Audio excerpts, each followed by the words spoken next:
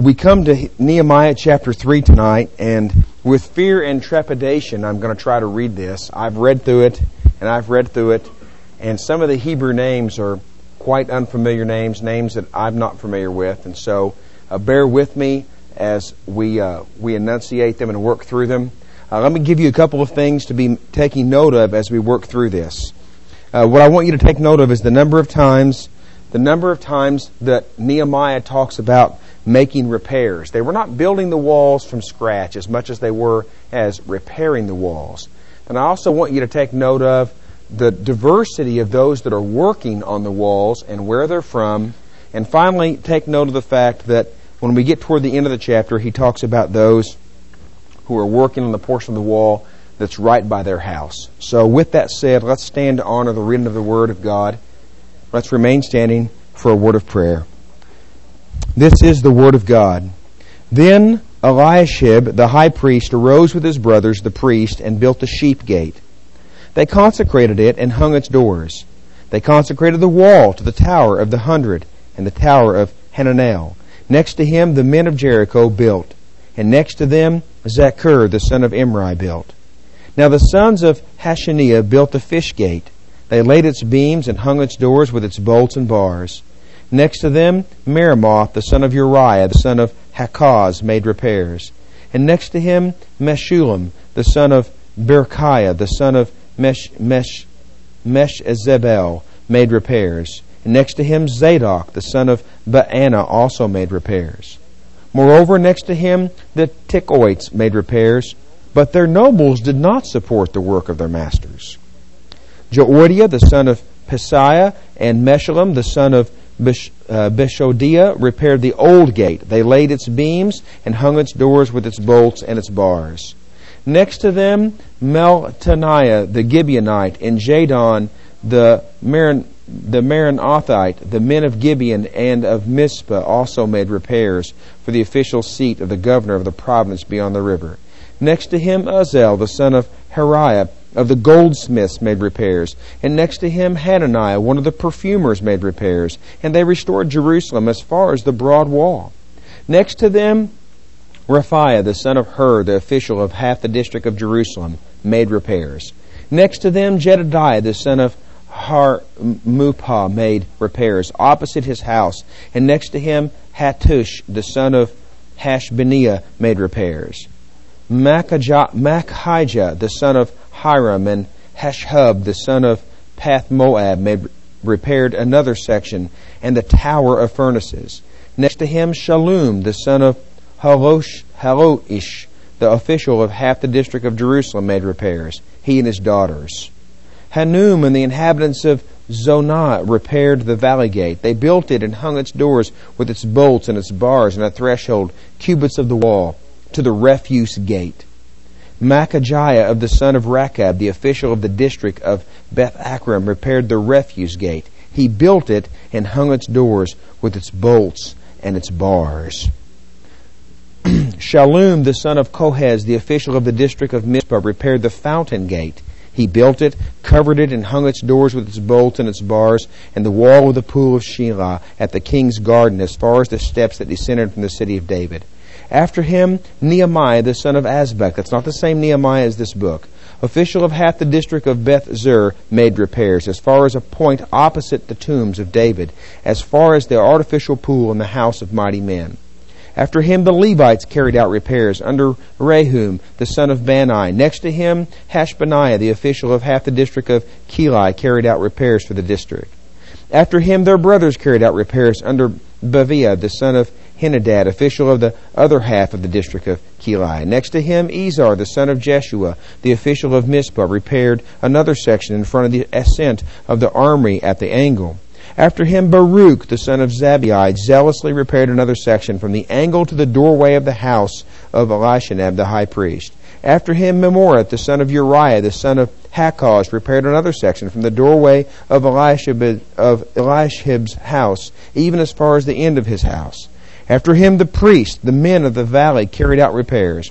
After them, Benjamin, and Hashub carried out repairs in front of their house. After them, Azariah, the son of Messiah, the son of Ananiah, carried out repairs beside his house. After him, Benui, the son of Henadad, repaired another section from the house of Azariah as far as the angle and as far as the corner.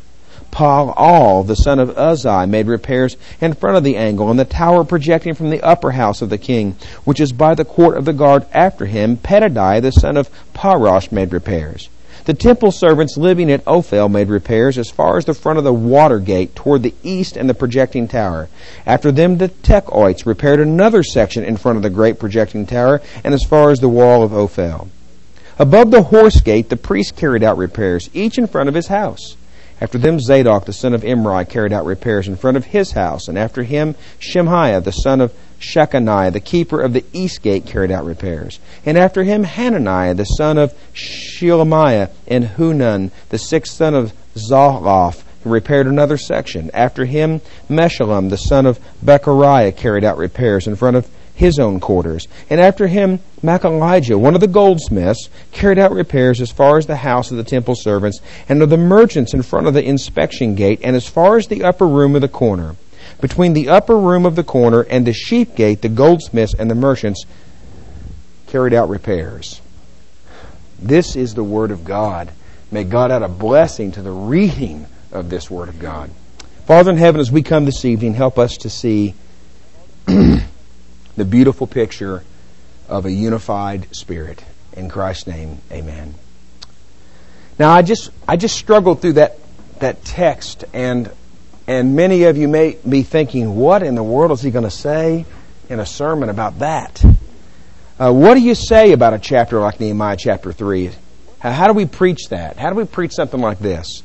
Well, let me tell you that if you look throughout history, a number of authors have chosen to do a number of fanciful things with this chapter. One of the favorite things that authors in the past like to do is what was called an allegory.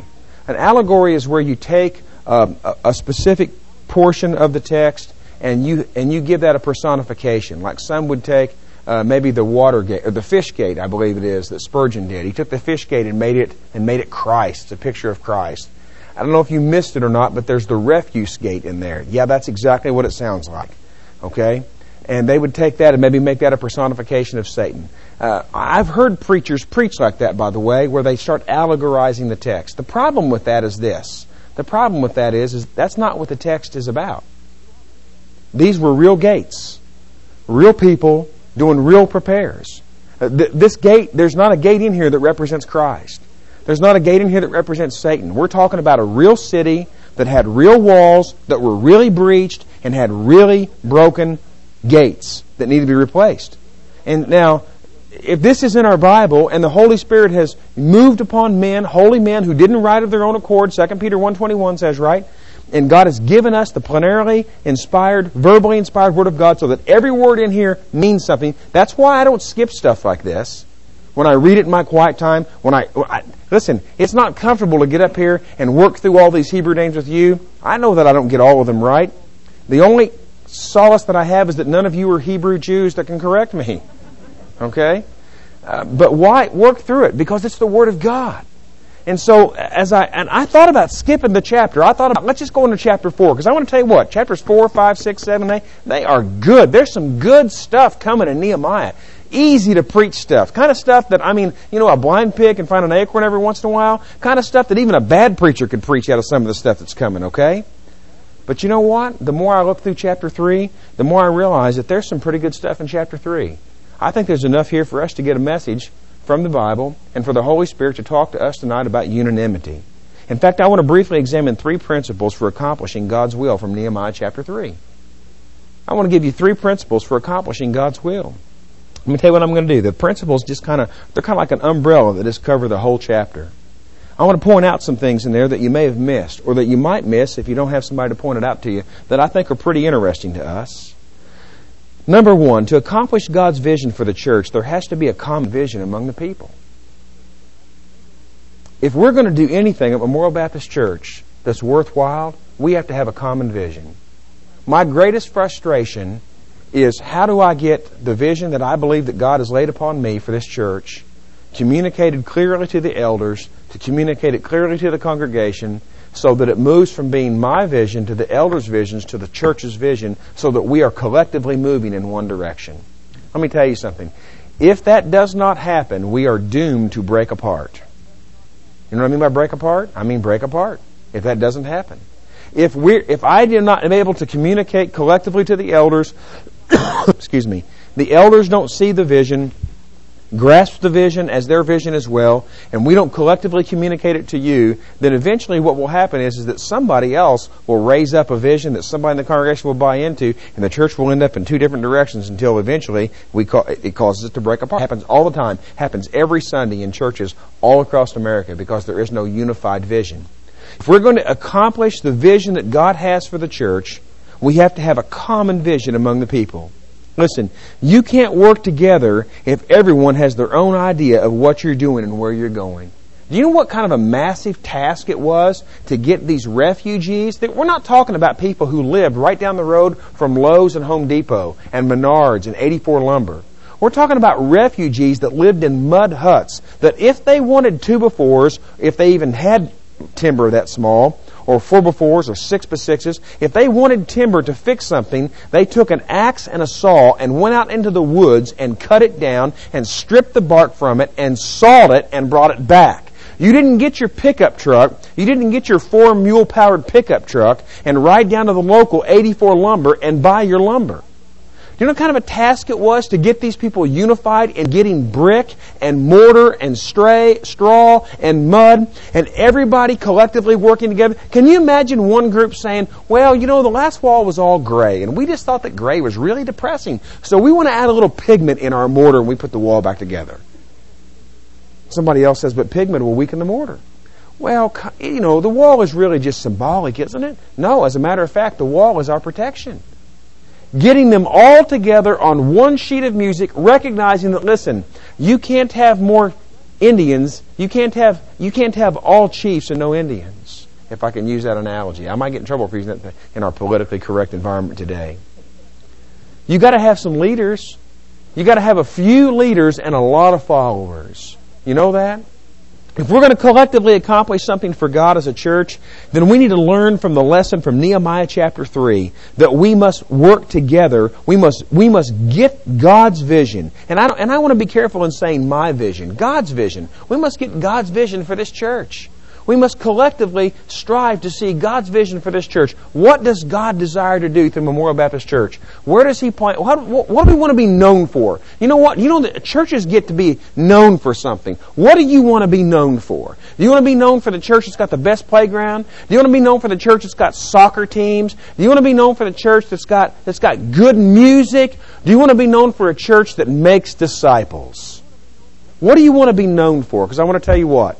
What you want to be known for will be your vision. That's where you will put your money. That's where you'll put your time and your effort. And that's what you will be known for. You will be known for what you want to be known for, whether you like it or not, because you do what you want to do. When people talk to me about other churches in our town, they don't describe them as churches that make disciples. They describe them for what they're known for. I go to such and such church. They got a great praise band, they'll say. Man, they've got a great praise band. I'll say, what's the preaching like? They'll say, well, it's so-so. The last time I checked, the Bible didn't say to rightly divide the praise band. It said to rightly divide the word of truth.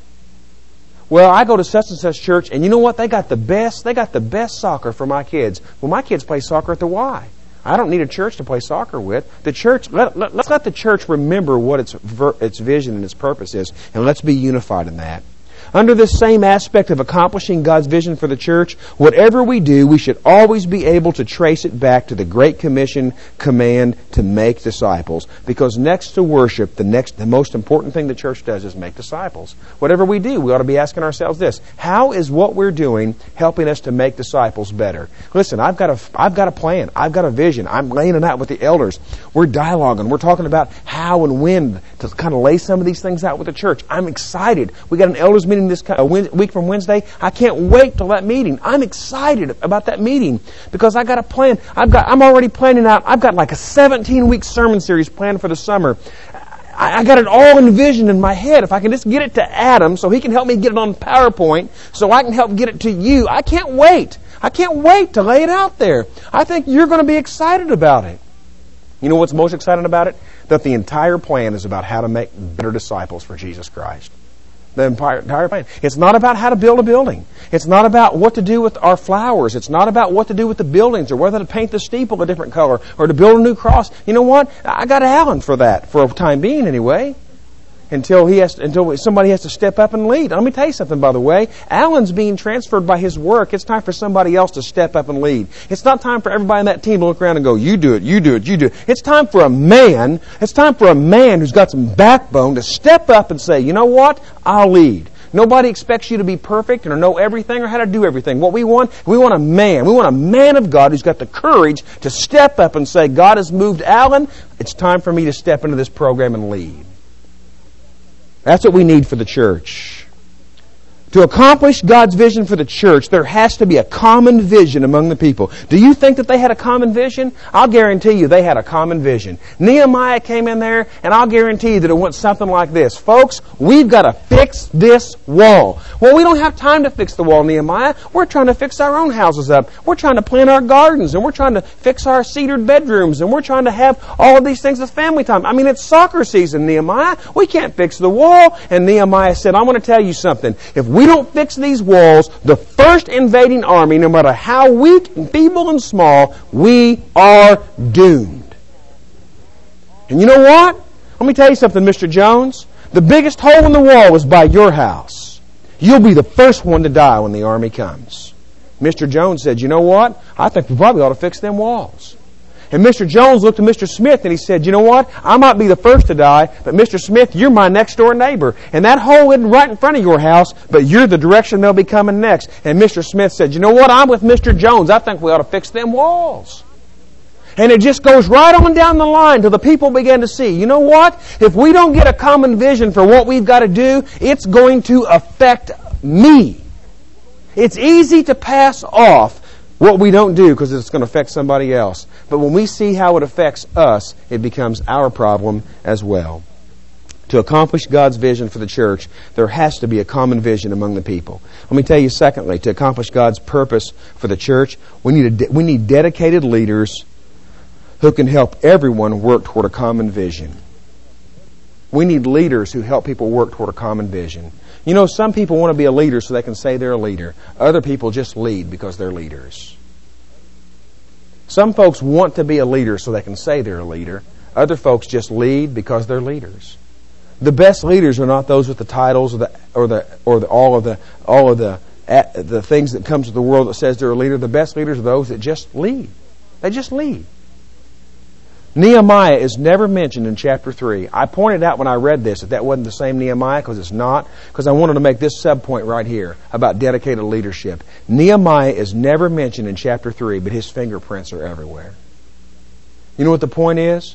Good leaders don't care who get the praise. I talked to Toby last week, and before Toby ever went off to college, I said, Toby, I just want to tell you something. I said, I don't want you to get hurt when you get into a church and you want to get up close to a pastor and you want to try to start doing something and you start doing well and you get cut off. He said, that happens? I said, it'll happen. He said, why does it happen? I said, because a lot of pastors are jealous of sharing the spotlight with anybody else that does a good job.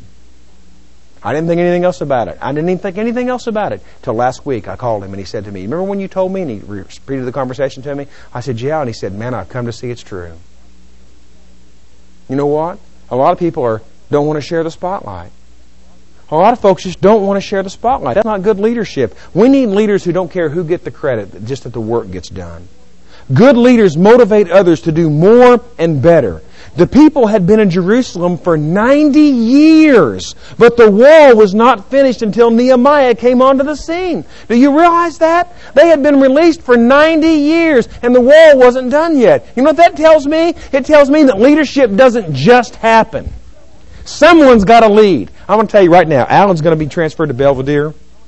He's going to be in and out on the weekends where we're going to see him. His leadership in the Building and Grounds ministry team is null and void when he makes his transfer. It's impossible for him to lead the ministry team at this church effectively while working in Belvedere 5 days a week. It's impossible for him to do that. I'm not kicking him off the team. I'm just telling you the cold hard facts. And I'm going to also tell you these cold hard facts. If somebody does not step up and lead that team, it will be as impotent as a wet paper towel. it will be useless. It isn't just going to happen.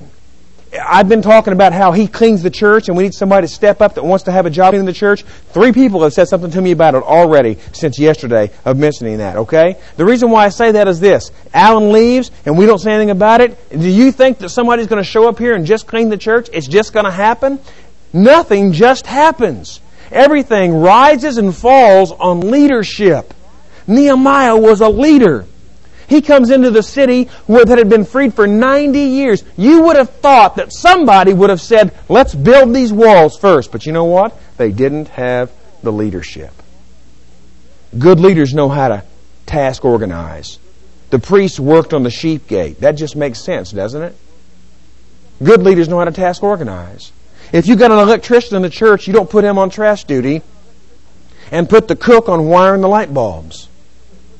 Good leaders know how to task organize. We tap into somebody's strengths. The priest worked on the sheep gate and others worked on the part of the wall that was closest to their house. Did you see that?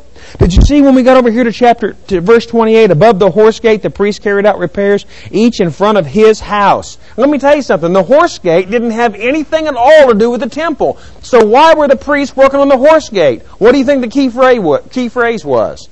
In front of his house. Can you hear the priest? Listen, Nehemiah, we're part of the priest, and we're glad to work on the sheep gate because the sheep come in, that's where he sacrificed. But the horse gate, come on, that's not our responsibility. If I'd have been the leader, I'd have said, that's all right with me. I don't live next there. I don't live by the horse gate either. Where do you live?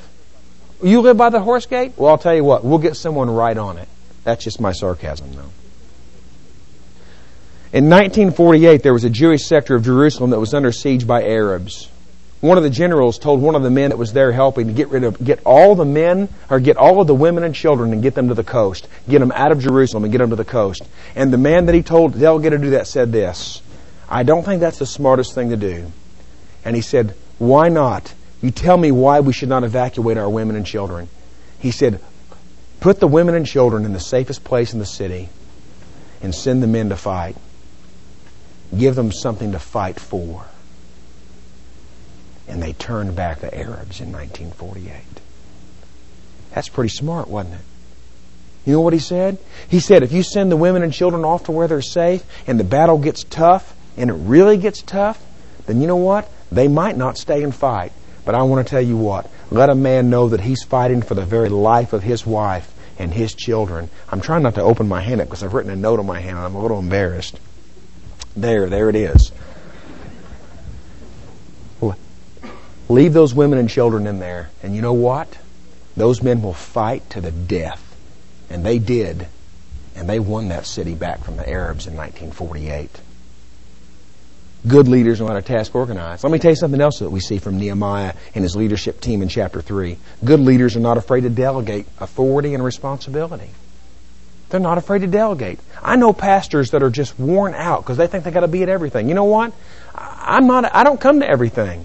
But if I don't come to your I seldom make it in here on Thursday nights to Noreen Special Ministries. I greatly value what Noreen does. I think that what Noreen does is saintly, and I don't say that tongue-in-cheek. I think it's saintly what she does down there with her special ministries on Thursday nights. But I don't make it in here every Thursday night. But I want to tell you something. I don't feel guilty for not making it in here every Thursday night. Because you know what? I go to a lot of meetings. I'm out a lot. I'm out of town a lot, and I'm out late a lot. So I don't feel like I need to make it in here every Thursday night. You know why? Because Noreen has got it under control. But me not making it in here, the best that I can tell, she's never been offended by me not making it in here. She's glad when I come, and I come in, and I encourage her, and I encourage her ministry, and then I move on. You know why? Because she's doing a great job. I don't come to all of the ministry team meetings. You know why? Because if I have to do all of those ministry teams, then let's just get rid of all of them and give them all to me on my desk and I'll just do everything. I don't want to do it all. I'll tell you this. This church will only be as effective as you will be in taking up your role of leadership. And I will delegate and give you all of the authority and responsibility that you need. Jim is now leading our stewardship and finance team, and I call him periodically, and I say, hey, Jim, listen, man, how about trying this? And he'll say, can I do that? Can I do that? Man, you're leading this thing. Of course you can do it. He says, I didn't know I could do it. Do it. All right, I got it. I'm running with it. Delegate. Let other people lead. That's what Nehemiah does. Nehemiah gets in here and he says, you take this gate, and you take this gate, and you take this gate. That's what good leadership does. It delegates. Good leaders show proper recognition to those who join in the labor also. You know how I get that from? All of these names.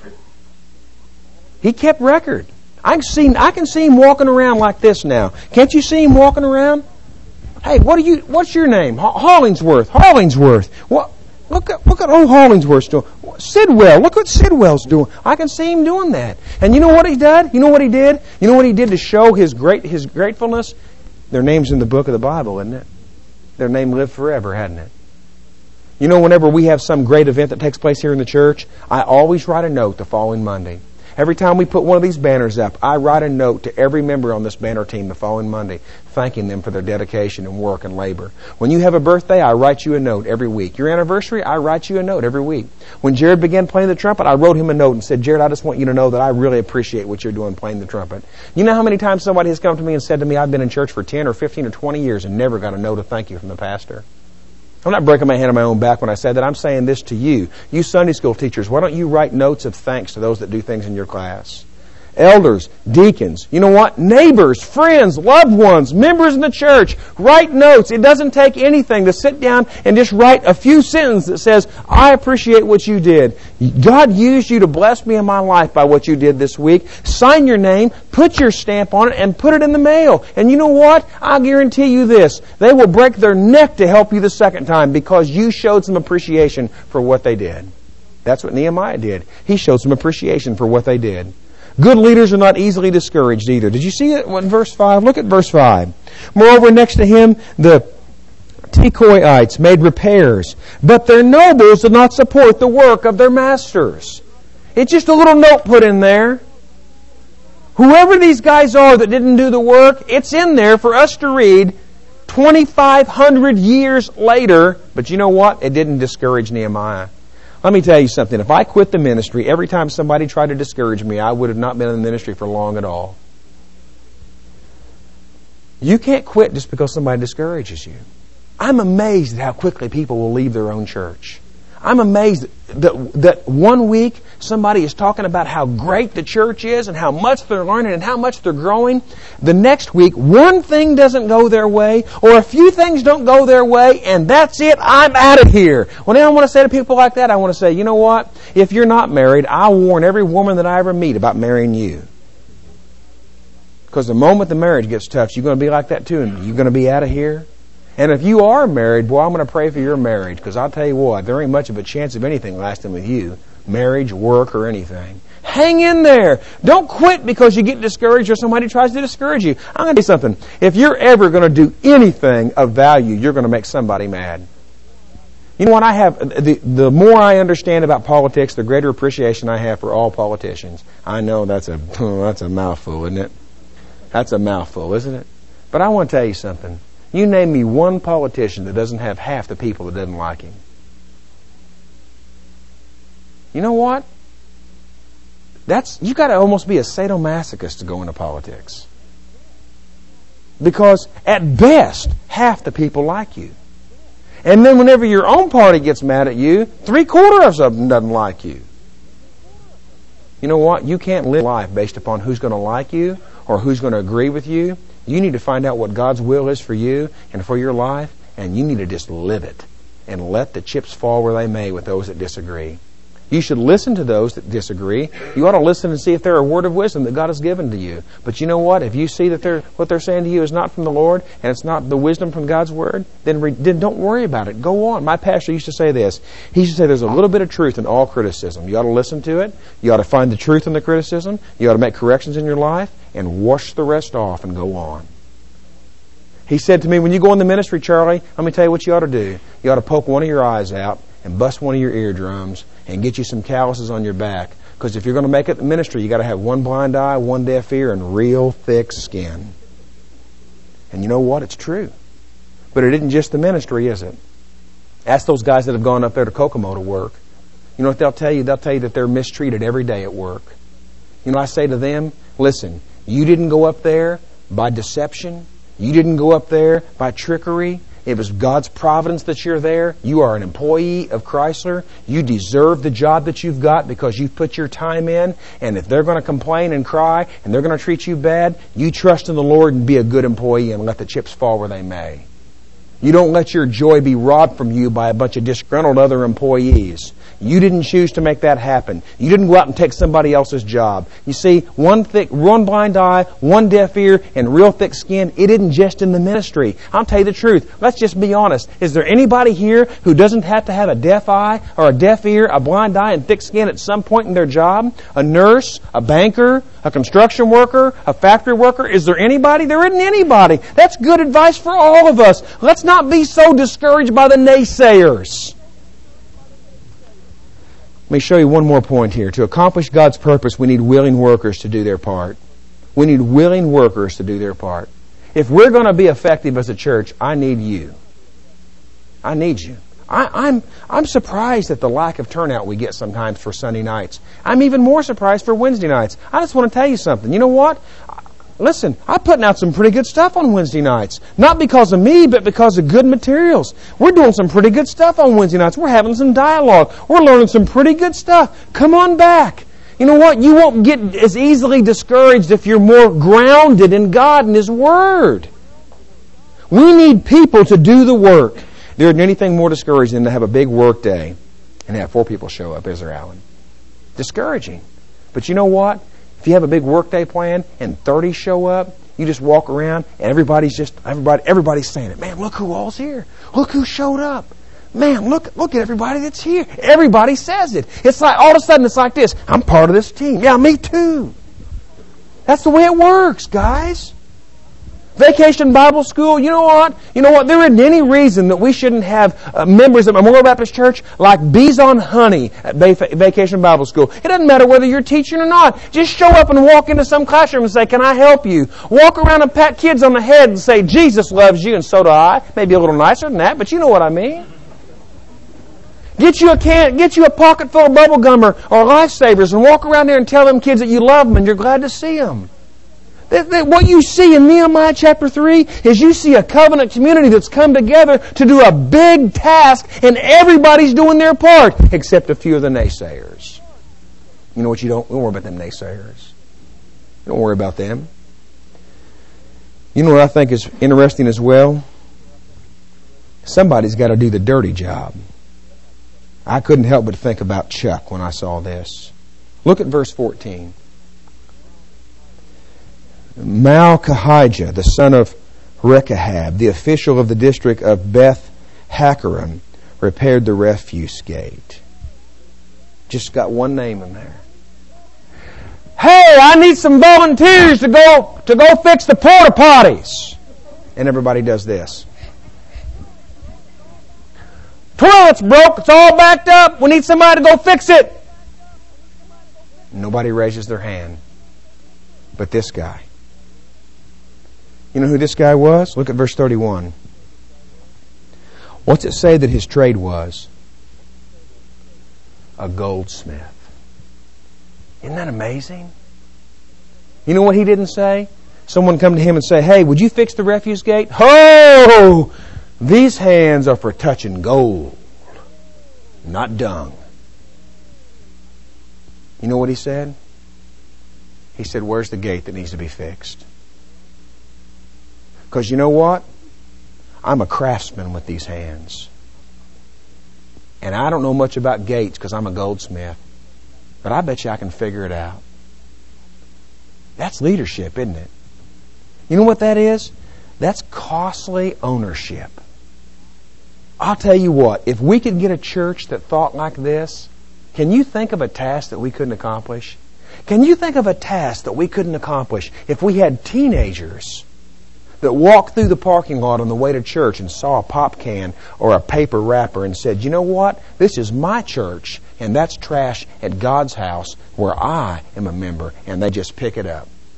Can you imagine what kind of a church we would have if we just put in the bulletin, we're going to have a work day, and you know what we're going to do? We're going to fix toilets and clean out bugs out of the light fixtures, and we just had 30 or 40 folks just show up with ladders and blue jeans and goggles and masks. They accomplished a great deal of work here in less than a year. They didn't have Lowe's. They didn't have Home Depot. They made their own bricks. They cut their own timber. And they fixed gate after gate after gate after gate. Repair after repair after repair after repair. And they could not have done it by themselves. They joined together. Let me tell you something. When you join together, it means that you just got to look over somebody else's idiosyncrasies. There isn't none of us perfect. There isn't none of us always the sweetest to be around. There isn't any of us that have got it all together. We're all sinners, saved by the grace of Christ, called to be in His body, to do His mission on this earth. I'm going to close by telling you a story about a missionary to the Philippines. There was a missionary that went to the Philippines. He was trying to figure out a way to be able to reach the natives of the land. He lived by them. They lived in huts. He set up a set of croquet in his front yard. You know what croquet is, right? You got the mallets and the balls and the little wire things, and you hit the balls through them. He set it up in his yard and began playing with it by himself a little bit.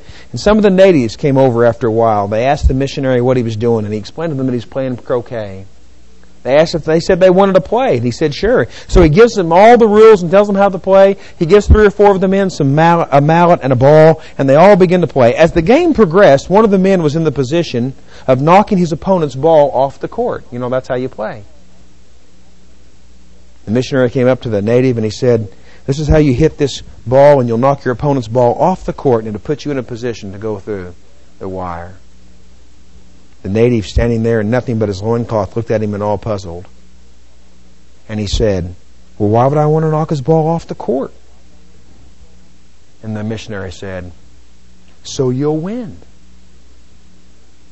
The short, native-dressed missionary, with nothing but his bewilderment on his face, chose to not do that. In their society, people survived by hunting and working together, not by competing against one another. Instead, what he did was went around his opponent's ball, and one gate after the other got his balls through. And when he was done, he didn't say that he won. He went around and he helped his friends and he coached them on how to hit the ball so they could get it through the gates as well. One at a time, they all got their balls through the gates. And when the last one got his ball through the gates, the missionary says, they all started shouting with their hands in the air, "We won! We won!" Man, what a picture it'd be if we could be like that. If we wouldn't be worried about who gets to do what job, or who gets the recognition for what job. What a church we would be if we would just be the kind of people that just says this: "Here am I, send me." God, what do you need done in the church? Where's the pastor and the elders leading us? Lord, let me listen for the vision that they're casting. Let me be a good worker where you've put me. Let me come and be a part of this team. And let's get a hold of a vision of where God is leading us. Let's be unified. Let's measure the vision that's cast by this. How will this equip us to be better disciple makers? You know, God has a job for every one of us to do. Peter writes this: "As each one has received a spiritual gift, employ it in serving one another as good stewards of the manifold grace of God." As each one has received a spiritual gift, employ it in serving one another. I believe we can learn a lot from Nehemiah chapter 3. It's worth struggling through all those names just to see that beautiful picture of teamwork, of God's covenant community coming together, putting aside their differences, not caring about who is skilled in what, and just getting the job done. Let's pray that God will equip us to work like that together. Let's pray, and then let's appropriately sing the first and last stanza of hymn number 608.